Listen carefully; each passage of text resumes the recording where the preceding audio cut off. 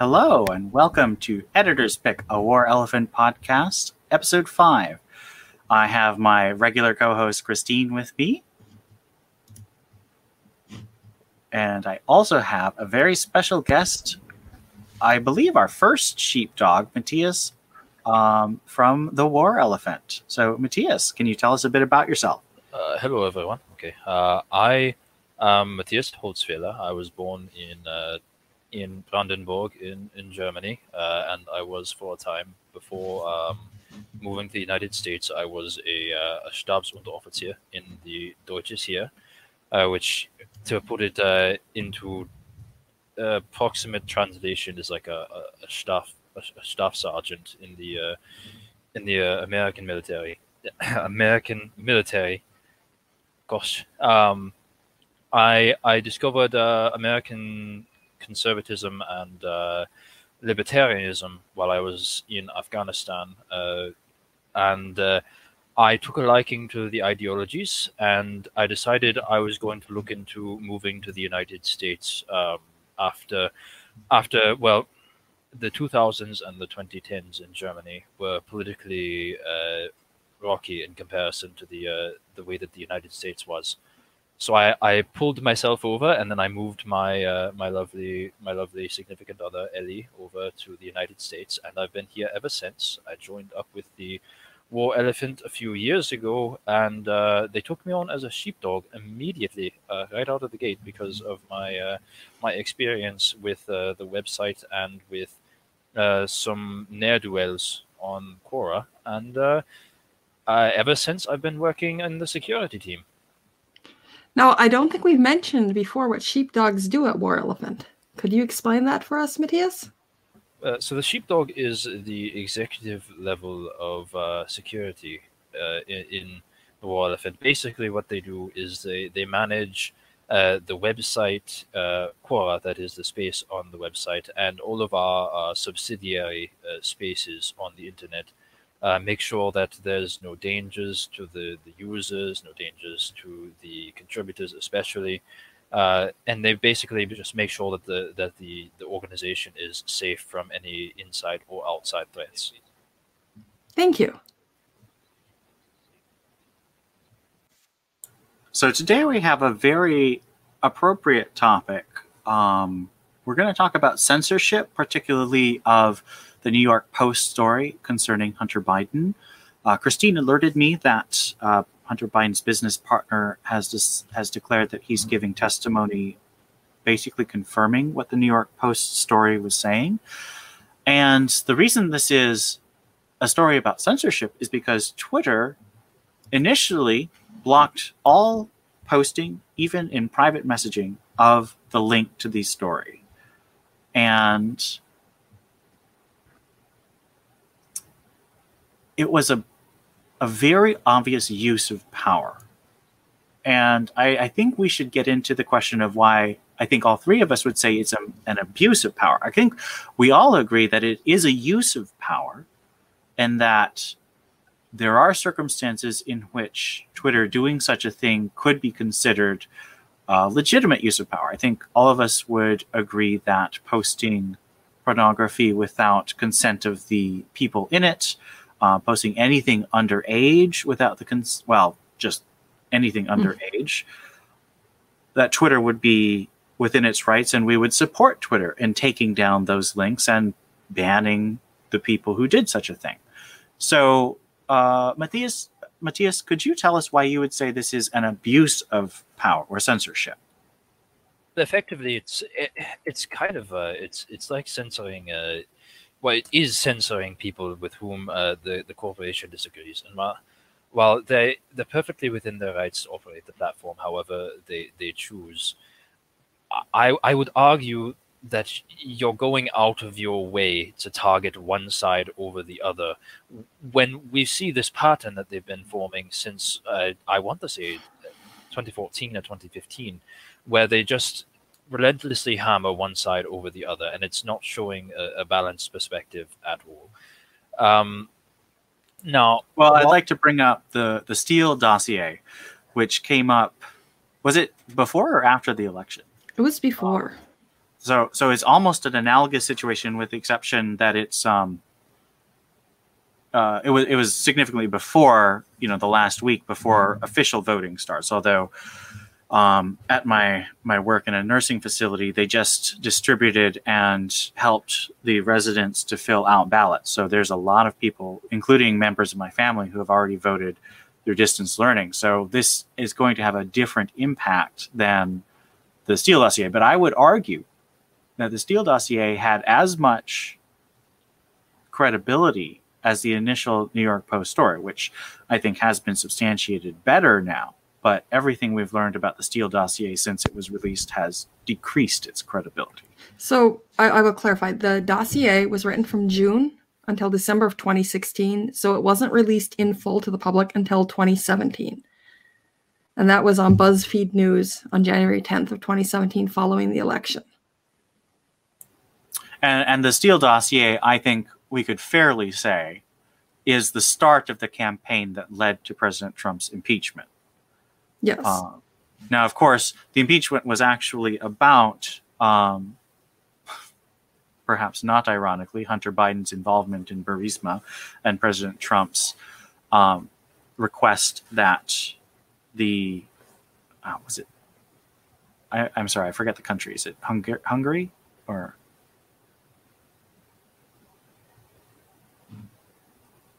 Which country was Ukraine? Oh, Burisma the Ukraine. was operating in Ukraine. So President Trump's requesting that the Ukraine government investigate Burisma, specifically mentioning Hunter Biden. And but the ties of the Mueller-Russia investigation definitely go back to the Steele dossier and a very coordinated effort on behalf of the media and members of the FBI and other civil officials who either seriously or for political reasons chose to pursue an investigation that I think has consistently shown to be less meritorious than the claims and certainly the attempted impeachment seem to merit.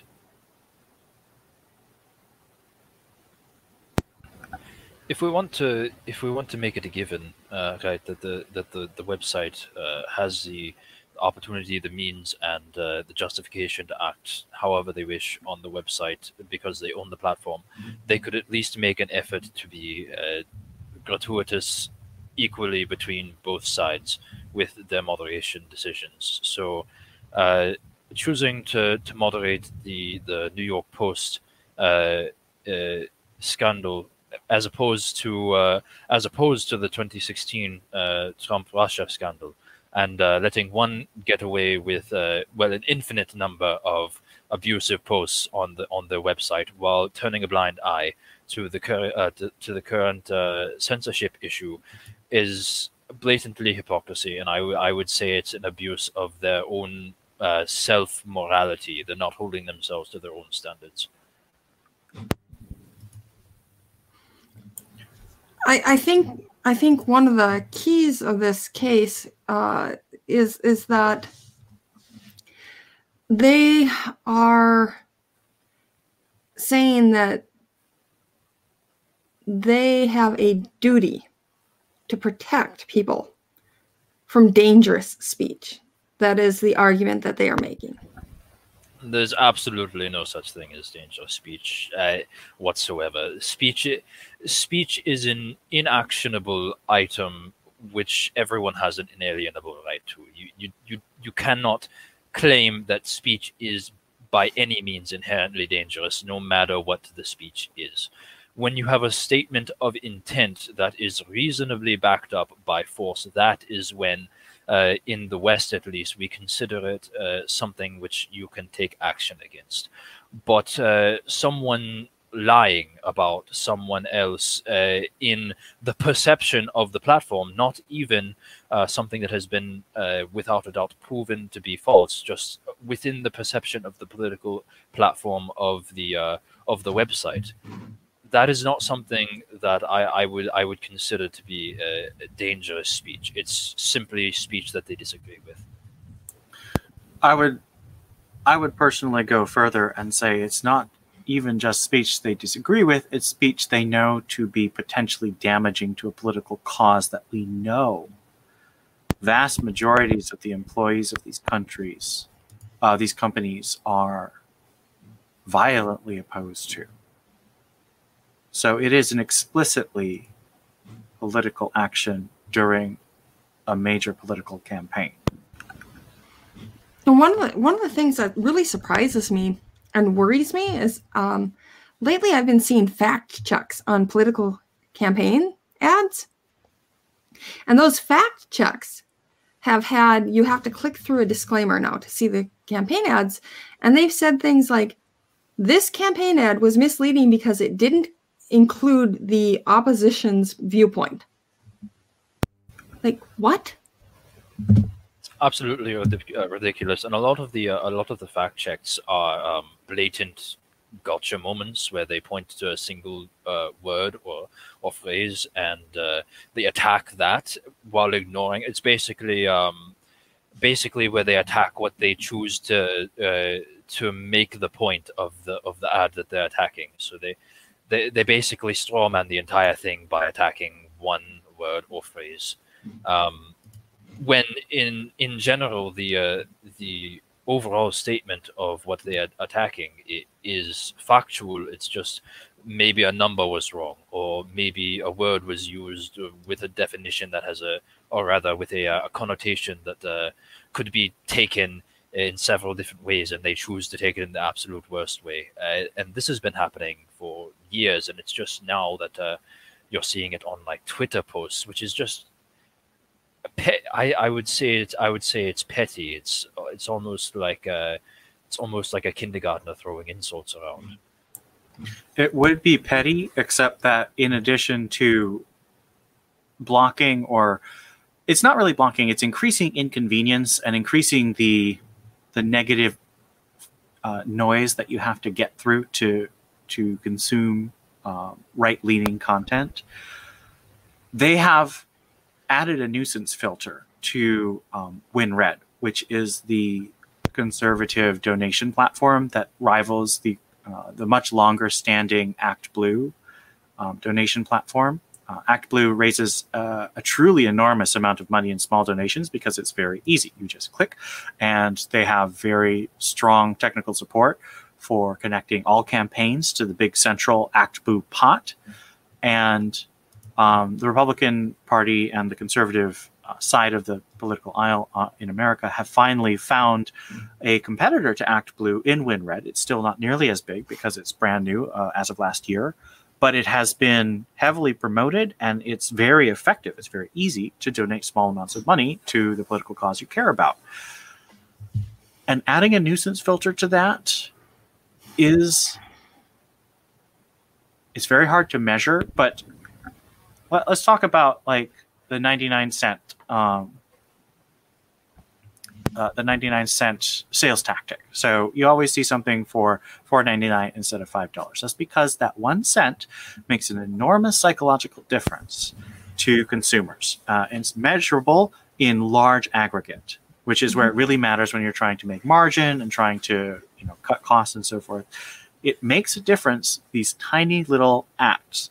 Adding an extra click may not seem important to a really dedicated conservative or a really dedicated liberal, but to the moderate who's just sort of like, oh, that was a cool ad by Kim Klacik on YouTube, I might want to donate to her campaign. If you have to have an extra click, that might make them think, oh, well, maybe I want that coffee instead. I don't really feel that connected to a Baltimore politician. Why should I give money to that person? That click is a psychological tactic to cost the other political side money. It is not. Especially if it's only applied to one side. Exactly. There is no reporting on ActBlue having this nuisance tactic. With a warning on it. It's a major portion of human psychology, and in fact, we use it in tactics and overall strategy all the time. When say you're being chased by someone, you want to put as many small obstacles in the way as you can on their way to get to reach you. And it's much the same with reaching a website that you don't want people to reach to see or say an army is pursuing you, as many obstacles as you can put in their way as possible, the more likely it is that the person in charge of making those decisions, or in this case, the brain of the person trying to access the website, the more likely they are to decide this isn't really worth my time. I'm going to back off and go pursue something that's a lot easier, an easier target, basically. And on top of that engagement, when they look at the little pop-up that comes up on their screen and it says all of these things negative about what they're trying to access, it just implies a lot of extra research that they don't want to get into, that the average voter does not look into with their time. So you get a little advertisement on your screen that says, well, this statement is incorrect, see this and this and this and this. That implies a lot more mental work that they have to do, that they would not have had to do had they just had access to the page that they were attempting to access in the first place. And it overloads the part of the brain that is just saying, hey, all I wanted to do was to see this nice campaign ad that I got a little notification for on my YouTube. I didn't want to get all of this extra baggage. I guess I'll just click away. It's not worth my time. And now we're... Oh, sorry, Matthias. It's not worth my time, and it's not worth the potential argument that I'll get into if I do click the button and get into it, because now there's conflict, and human beings inherently seek to avoid conflict unless it's absolutely necessary. Yeah, now it's not just campaign ads, it's the actual news that's being suppressed. I mean, Facebook and Twitter sought to suppress this breaking news about Hunter Biden and Joe Biden and corruption, and now we've got Bobulinski confirming it. And Bobulinski's going before the Senate Judiciary Committee tomorrow. They've subpoenaed, the Judiciary Committee has also subpoenaed both Twitter and Facebook CEOs, Mark Zuckerberg and Jack Dorsey. And this is clearly real news, even though the Biden campaign is saying it's Russian disinformation, which puzzles me a great deal. They aren't denying the laptop. They aren't denying the pictures on the laptop. They're denying specifically the emails that connect Biden to the corruption. They're saying only those are fake news. And the more you disconnect the voters, the public at large, not even just the voters, because the people around the people who are voting, who may not necessarily participate in the election, have a huge impact on the people that they talk with. So, like, if you're a person who is considering voting and everyone around you has a negative opinion about one candidate, you can't come out and say, hey, I'm going to vote for this candidate, because if you do, you have an issue on your hands with the people surrounding you, even if you're sure that they're not going to vote. The more you disconnect the people participating in the election and the people around them from this story, the more likely it is that the outcome is going to look more positive for your party. And when it does, and that party gets in power, now you have the ability to finish off the scandal that was giving you an issue in the first place, because your people are in power now. If Biden gets into power and we have a Democratic Senate and a Democratic House, and even, let's say, they manage to somehow stop the Coney Barrett nomination from actually achieving a position on the court. Once you have all of these pieces set in the game, the last move is to sweep the scandal under the rug. So they know that if there's no mass outrage about the scandal, then they can just push it out of the realm of public viewership, and the scandal just disappears. It'll come back up in 5 years when someone's discussing 2020 in a summary, and that's it. And if they can control the media, then they can silence that. I mean, that's a very powerful tool. And there are many ways to do that.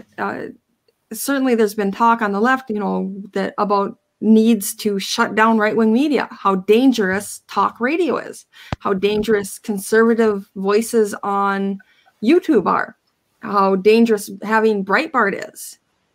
And I know even among some of our own War Elephant people, we if we share a Breitbart article, they're like, oh, I don't like to touch Breitbart. And we say, well, we take things article by article.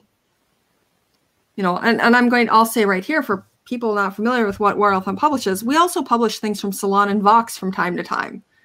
We really take things article by article. But if you remember back several years ago, Breitbart lost almost all of their advertising revenue because of a Sleeping Giants campaign to shut down advertising from Google, which controls nearly all of the advertising on the internet. And in 2018, the Patreon purge pushed nearly all the most conservative voices off multiple platforms online. And it started out with people who pretty much nobody wanted to defend. And it moved to some fairly mainstream voices. This is an issue that you see often with media monopolies. The most common form that you're going to see is going to be government ownership of the monopoly of the media, where they attack a group of people that are an outlier that no one is going to defend. And once they've pruned them, they choose another outlier that no one's going to defend, and eventually it snowballs into people that people don't want to defend, but that are defensible, and then it moves to people who everyone is neutral about, so there's no active defense, and then it moves on to people that they previously would have defended, but now they can't because it's gone too far, and there's no way of stopping the media machine. And this is typically seen in governments, but now we're seeing it in large corporations in the United States, which is... Well, someone made a point recently that when it comes to government, the power that large corporations have over the public is a governing power. It is not official, but it is efficacious. They are setting policy. They are very much impacting the way we conduct our daily lives. And I wanted to mention the specific sequence. So when Matthias was talking about, you start with the people that no one wants to defend. So they deplatformed Alex Jones and Milo Yiannopoulos. And both of those men were popular, but they were popular for being naughty, for doing things that were indefensible but made you sort of laugh and made you think. And they'd actually, there been deplatforming before that of extremely dangerous groups. The very first test group were Stormfront. Stormfront was the first test group. And Cloudflare completely pulled their ability to have a website. That's right. They literally took away the possibility of having a website. And I am in no way, shape, or form defending Stormfront, the organization. We're just documenting. We're documenting what has happened here. That it's gone from Stormfront to Neo and Alex Jones, and then it moved on to Lauren Southern and Sargon of Akkad were the next step, because those are still two relatively mainstream people. They flirted with, I think it's fair to say they definitely flirted with members of the alt-right. But Lauren they were both, Southern definitely. Right. But they were both careful not to step completely over the line. They were both still within the mainstream. But it's important to acknowledge on the Sargon of Akkad, for people who don't know, Sargon of Akkad is a YouTuber and streamer, and previously a politician in the United Kingdom named Carl Benjamin. He's typically what we would consider in the United States to be centrist-ish, maybe leaning a little bit to the left in his 2014 platform, maybe leaning a little bit to the right in his 2016 platform. So he was by no means a member of any conservative mainstream movement. It was more along the lines of a slightly left-leaning classical liberal platform. And I mean, I'd say he's more of a populist. Who's done a lot of thinking. Now he is a little bit more populist than he used to be. But when it started out, when the censorship issues started out, he was left of the United Kingdom Conservative Party and right of the United Kingdom Labour Party. So I would agree with that. He would be about where a little bit left, actually, of where a lot of the democratic issues in the United States would be. and a little bit to the right of where a lot of the Democratic issues would be, because European politics are a little bit different from American politics. But he was by no means a typical conservative. He was more along the lines of a slightly left-leaning classical liberal, where it was I don't like these things, but you have the right to do them, so I'm not going to interfere with them. Was his main viewpoint on things, and he actually got pushed further towards our side of the line because he was routinely censored. And just a few months ago, a year maybe, they completely killed his YouTube account. He no longer gets views on his primary YouTube account because there's no ad revenue, and it doesn't show up in recommendeds. It doesn't show up on watch laters. You can even select one of his videos on your screen and be watching it, and it won't show up in the recommendeds on the side, even though you're currently watching his content. He's just completely been killed. So it's not just conservatives that they're killing. They're also pruning their own bush, or rather, they're pruning the bush of people who would typically be considered by conservatives to be on their side of the aisle. And this is something we've seen as editors, actually, on the social media platforms. Whenever we address censorship, the topic, our posts go nowhere. We will get a quarter to a tenth of the ordinary viewership. I find it really impossible to believe people are that disinterested in censorship. Censorship is one of the hot button issues of this year and a few years prior. There's absolutely no way there's no interest whatsoever in the topic. Well, I wanted to move on to the other main topic, and that's Section 230. So this is a specific act from 1996, which was stating that no provider or user of an interactive computer service shall be treated as the publisher or speaker of any information provided by another information content provider. So fundamentally, this was a way to decrease regulations so that someone could provide a service to a large number of people without being responsible for necessarily policing the people who are using the service. So a very basic example, if you are Twitter and someone tweets a threat at someone else, Twitter is not responsible for the threat. Now, Twitter may, for community reasons or personal preference reasons, choose to censor that, but you cannot sue Twitter because someone chooses to threaten someone else on Twitter because of Section 230. And that means that what we have come to call the platform versus publisher divide has come to be enshrined in internet regulatory law. A platform is not responsible for the content that is hosted upon the platform. A publisher is responsible, and a publisher can be sued for libel, slander, or threats. And this was used to cover all internet discussion boards, all response boards, forums on, like, whenever you went into the newspaper and had a comment section and you commented on it, it covered the liability for user comments on all of that. And it was meant to protect free speech online so that all the people providing opportunities for people to speak didn't end those opportunities.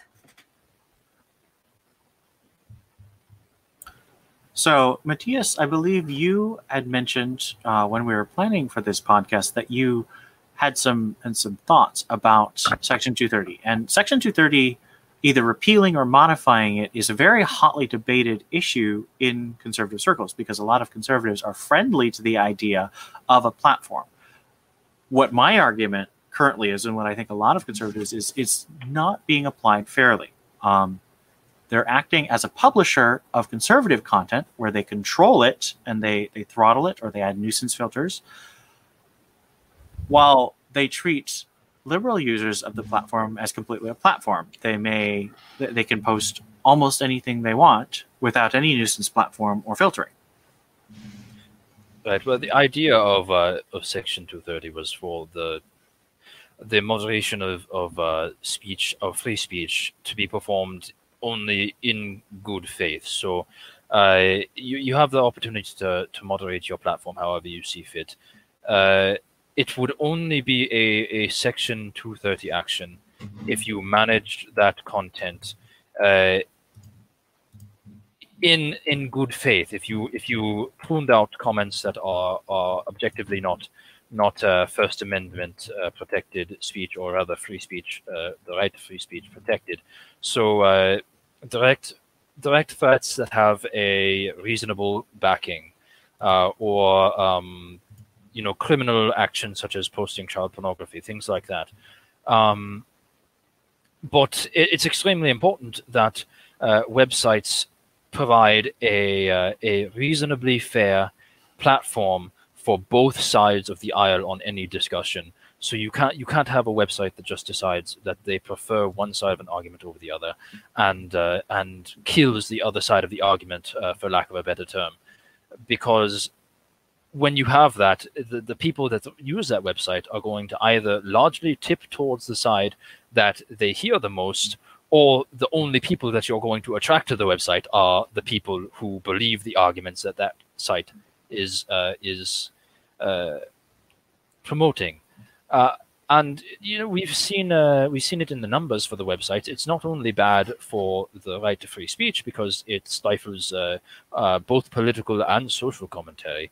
It basically makes it incredibly problematic for people in the information era to spread information, which is the entire point of the information era. But it also hurts the website that is doing the platforming, because they kill their own numbers. We saw it with Twitter after 2016, and we've been seeing it with YouTube over the past few years. So I would argue that it's not only in the worst interest for free speech to treat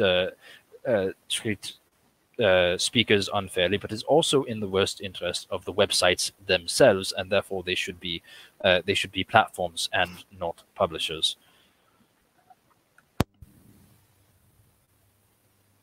I agree. I think maintaining the platform is extremely important.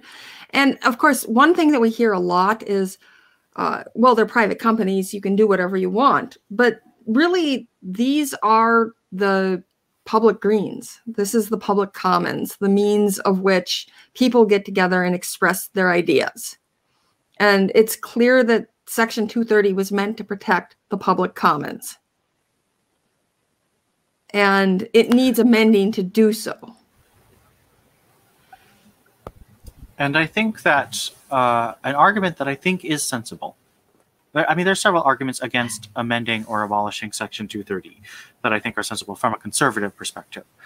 One, of course, is that the government stepping in gives it more power, and especially if there's a blue landslide and the Democrats take control of the Senate and the presidency and maintain control of the House, that will be a tool that they can use themselves. And I think that's very worth thinking about. I think too much political thought is focused on the here and now. I think we should stop acting like our side will always be in power. We think about the consequences of what happens when the people who we disagree with are in power, because they will always have their turn. That's the way our system's set up.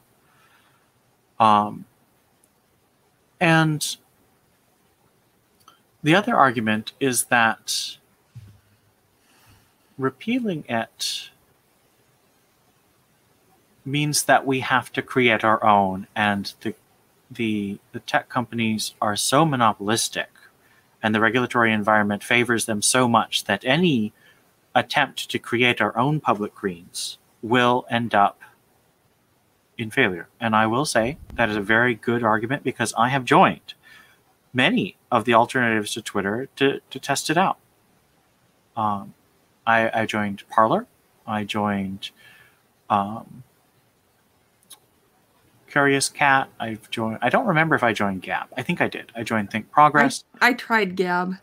I think I tried it and I was just like, this is terrible. And honestly, I feel the same way about Parler. I don't think it's a very well put together platform compared to what Twitter is now. Twitter is an extremely powerful, polished, and fun platform to use. Parler is not. And so there are things I actually really like about Parler that I think there are are improvements potential on there, Twitter, but it's a not process. there yet. It's a process, and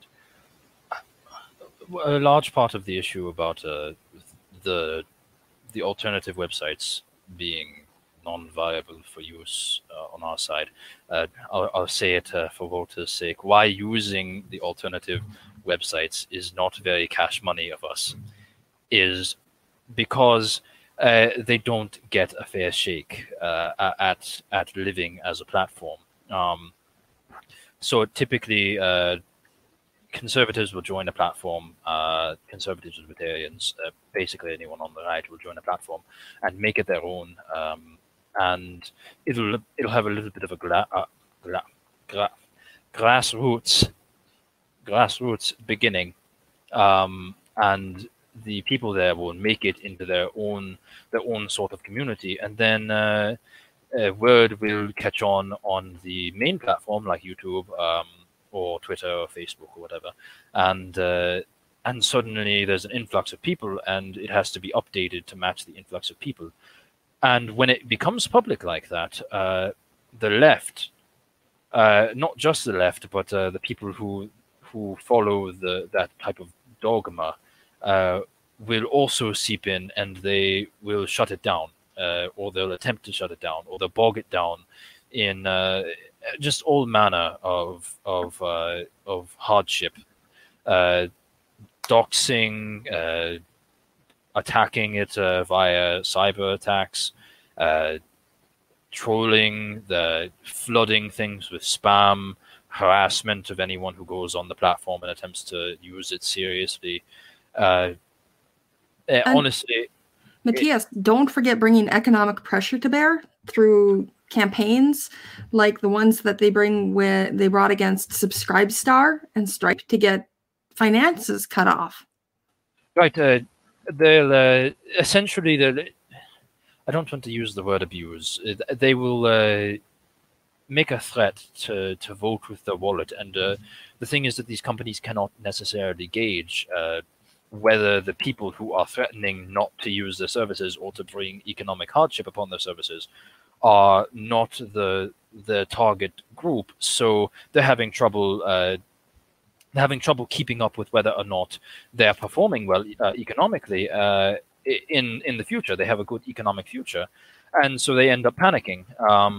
And it's not only the companies, but the users of the platforms end up panicking, and they either leave or they just never use the platform. And in the end, it ends up with you end up with something like Parler, where it's in the public knowledge that it exists, but it's just not taken off like people would want it to. In the end, the attempt to make a platform for the other side of the aisle just fizzles out of existence. Now, there's a couple of things that have been done, introduced in the Senate already. First of all, President Trump issued an executive order on May 28th for preventing online censorship, but that really has no real legal teeth. They don't have a real good enforcement basis for it. So even though the Senate Judiciary Committee is bringing people forward, there's been no lawsuits brought based on that executive order and no real action against the big tech companies for violations of that executive order. Now, Senators Hawley, Rubio, and Braun and Tom Carton introduced the Limiting Section 230 Immunity to Good Samaritans Act, which is Senate Bill 3983, and we'll link that in the show notes, allowing U.S. citizens to sue big tech companies for selective censorship of political speech. That's sitting in the Senate right now. That's one option. But of course, you would have to have the money to take the big tech to a lawsuit. Good luck. And secondly, another approach has been approached by Senators Roger Wicker, Marsha Blackburn, and Lindsey Graham. And they introduced the Online Freedom and Viewpoint Diversity Act. And I actually really like this. This was introduced in September. And this modifies and updates Section 230. And This is Senate Bill 4534. We'll also have this linked. And what this does is it clarifies when Section 230's liability protections apply, so that instances where online platforms choose to restrict access to certain types of content. And it conditions the content moderation liability shield to an objective reasonableness standard. So they're saying that in order to be protected from liability, they can only restrict access to content on the platform where they have an objectively reasonable belief the content falls within a certain specified category. And instead of protecting otherwise objectionable under 230, they're going to replace it with concrete terms, like they can remove content protecting terrorism or promoting terrorism and determined to be things like promoting self-harm, so that the tech companies can't just willy-nilly remove things. They have to fall into specified categories and be very specific.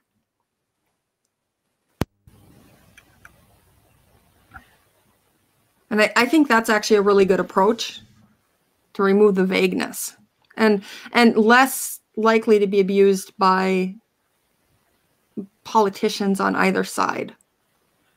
Right. We have to be extremely careful when handling things of this nature from a legal standpoint, because you will get the people that we mentioned before, the people who cry out, well, it's their platform, and they can do with it whatever they wish. So I'm hesitant to throw backing behind any form of legislation. I mean, the fact that Section 230 even existed was something that I hadn't paid heed to until it became an issue that I needed brought up to my attention, which was when I did become interested in free speech as a topic in the United States.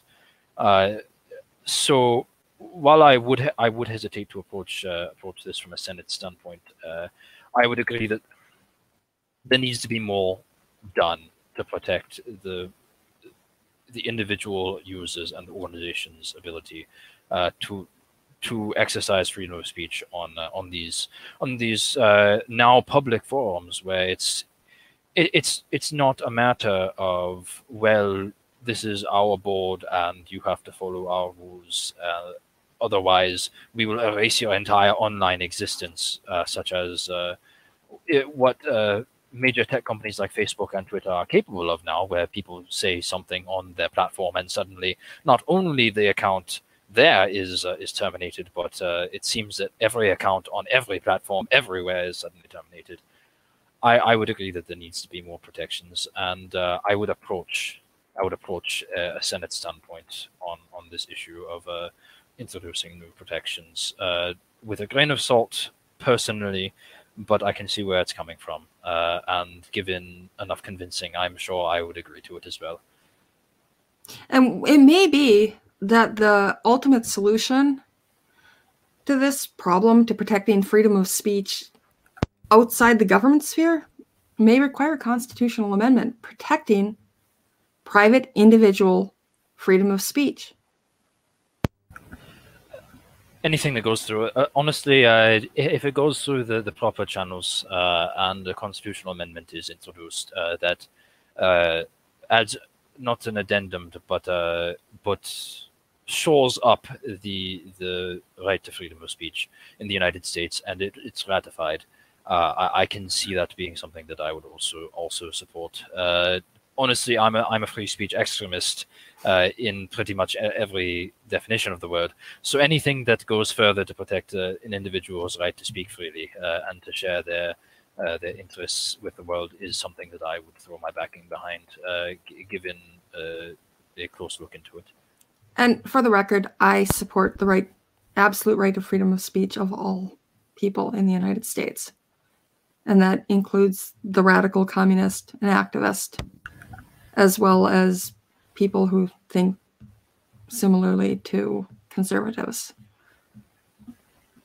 Right. It's you'll every now and again. It's not often you'll come across someone who is extreme in the opposite direction, where it's censorship of far left ideals, where they're claiming that, hey, they're doing it to us, so we might as well do it in return, in the opposite direction.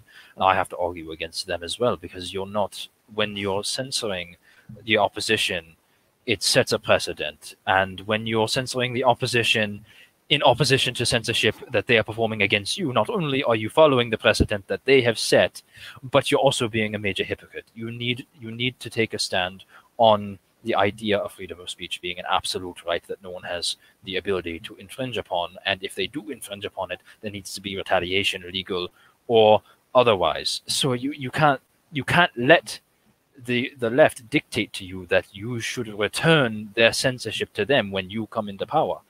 All that's going to do is result in the government having more power when the next president or when the next Congress majority comes into power. It's just a vicious cycle that you can't let happen.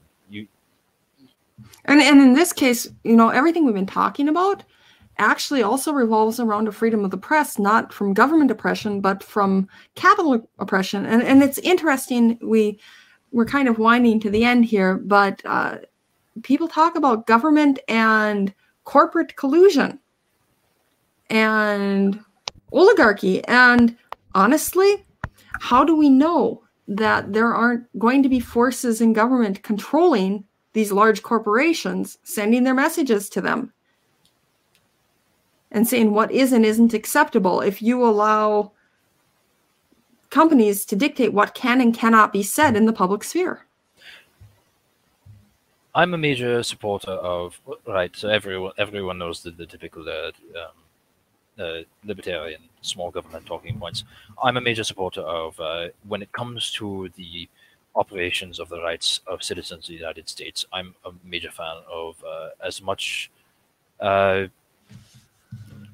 transparency as possible. So I would say that if there's an operation that the government is undertaking that affects the rights of the citizens of the United States to operate their inalienable rights, it needs to be whistleblown. And I hesitate to use the word whistleblower because it's got such a negative connotation in this past decade, but it needs to be whistleblown. You can't let something like that continue. And just like if you were in a corporation and we saw it. What was his name? The Google report where he released it. James Damore. James Damore, just like him. I was just about to mention him. You can't let a whistleblower like that be lambasted and ultimately crucified by a political movement. If something so important is going on, it transcends something like arbitrary measures of security. And I say that coming from the standpoint of someone who is an expert in security, both internet and physical. When you have something that is the fundamental construction of your society at stake, whether or not you have tier 1 security just does not matter. It's a matter of the survival of your culture. So here at War Elephant, we are dedicated to preserving freedom, liberty, and virtue through our posts, through our podcasts, and you can join our community by going to Quora, which we'll have linked. We also have a Discord, which is extremely active. Later tonight, we're going to be doing a sort of watch along and conversation about the presidential debate that's happening, so you can feel free to join that. We post content in large quantities every day on Quora. We try to post regular content on Twitter and Facebook. And it'll all be similar to this. We'll have differing perspectives. As Matthias said, he's much more of the libertarian perspective. Christine's much more of the classical liberal perspective, and I'm much more of a conservative perspective. We all tend to lean right, of course, but there are specific nuances that matter between our perspectives, and we are working to get a liberal perspective. Now, if you are a liberal person and you wish to join us on a podcast, feel free to message us on Discord or on Quora.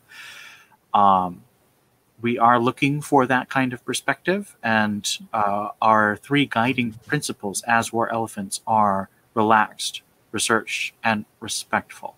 So if you can abide by that, we will pledge to abide by that as well. And we'd be glad to further the cause of free speech against censorship and hopefully making a better culture. Thank you for joining us today, Matthias. Yeah, I really want to extend a huge thanks to Matthias for his breadth of knowledge and articulation of it. Absolutely.